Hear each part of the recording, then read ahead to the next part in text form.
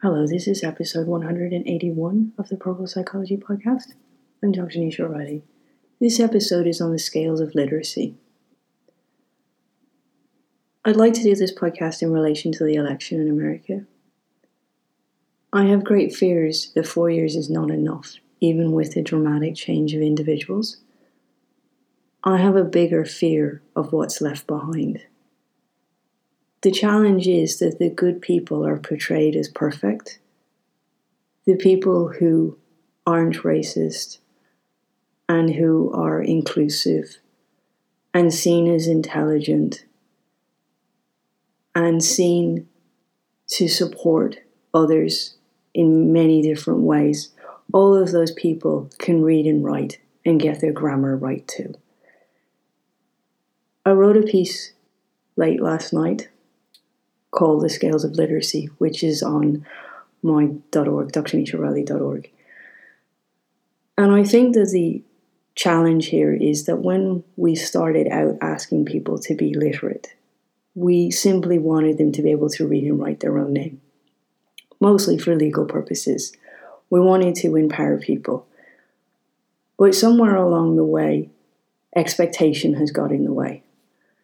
And we no longer want people to just have basic skills. We want complete perfection in order to not judge them. It's that difference yet again of, do we want them to be able to read the daily tabloids, or do we want them to be able to read The Guardian and the New York Times? Do we want them to simply be able to take in information, or do we want them to be able to write the most perfect opinion piece for those papers and not have it judged? Do we automatically judge every person because they don't use the correct grammar? And as we spin up towards this election, I see insults about literacy every day in the most obscure places now.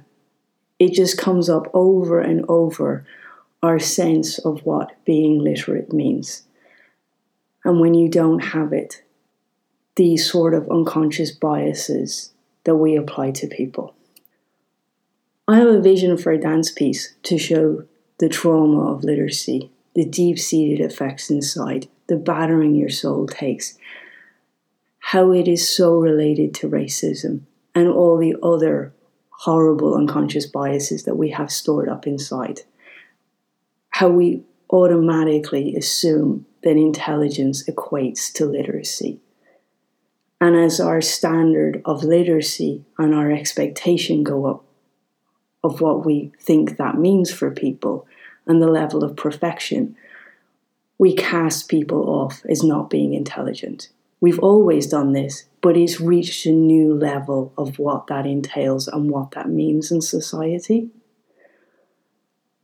I've only reached out to one person so far. I really want to work with somebody Black for this piece, because for me, the Black vision of what education adds to a family and adds to generations is the only one that speaks to me truthfully. Our reasons for being literate are not about being better than others. They are about being the best internal version of ourselves. The vision I have for the dance piece, and the reason I would really like to use dance for this, is because I think it has the potential to show the deep feelings inside. I started out with the sense that we only had to stop focusing on what people can't do.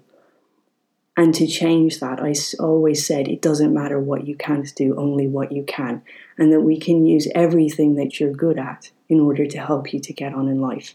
But I now see that the real pain is never changing.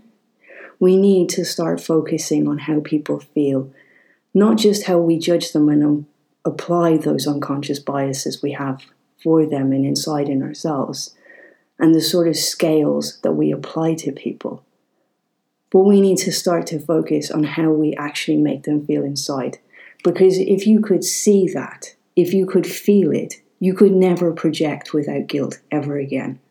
And I think that that's unfortunately the only way for people to really grasp what this means and what their judgments mean.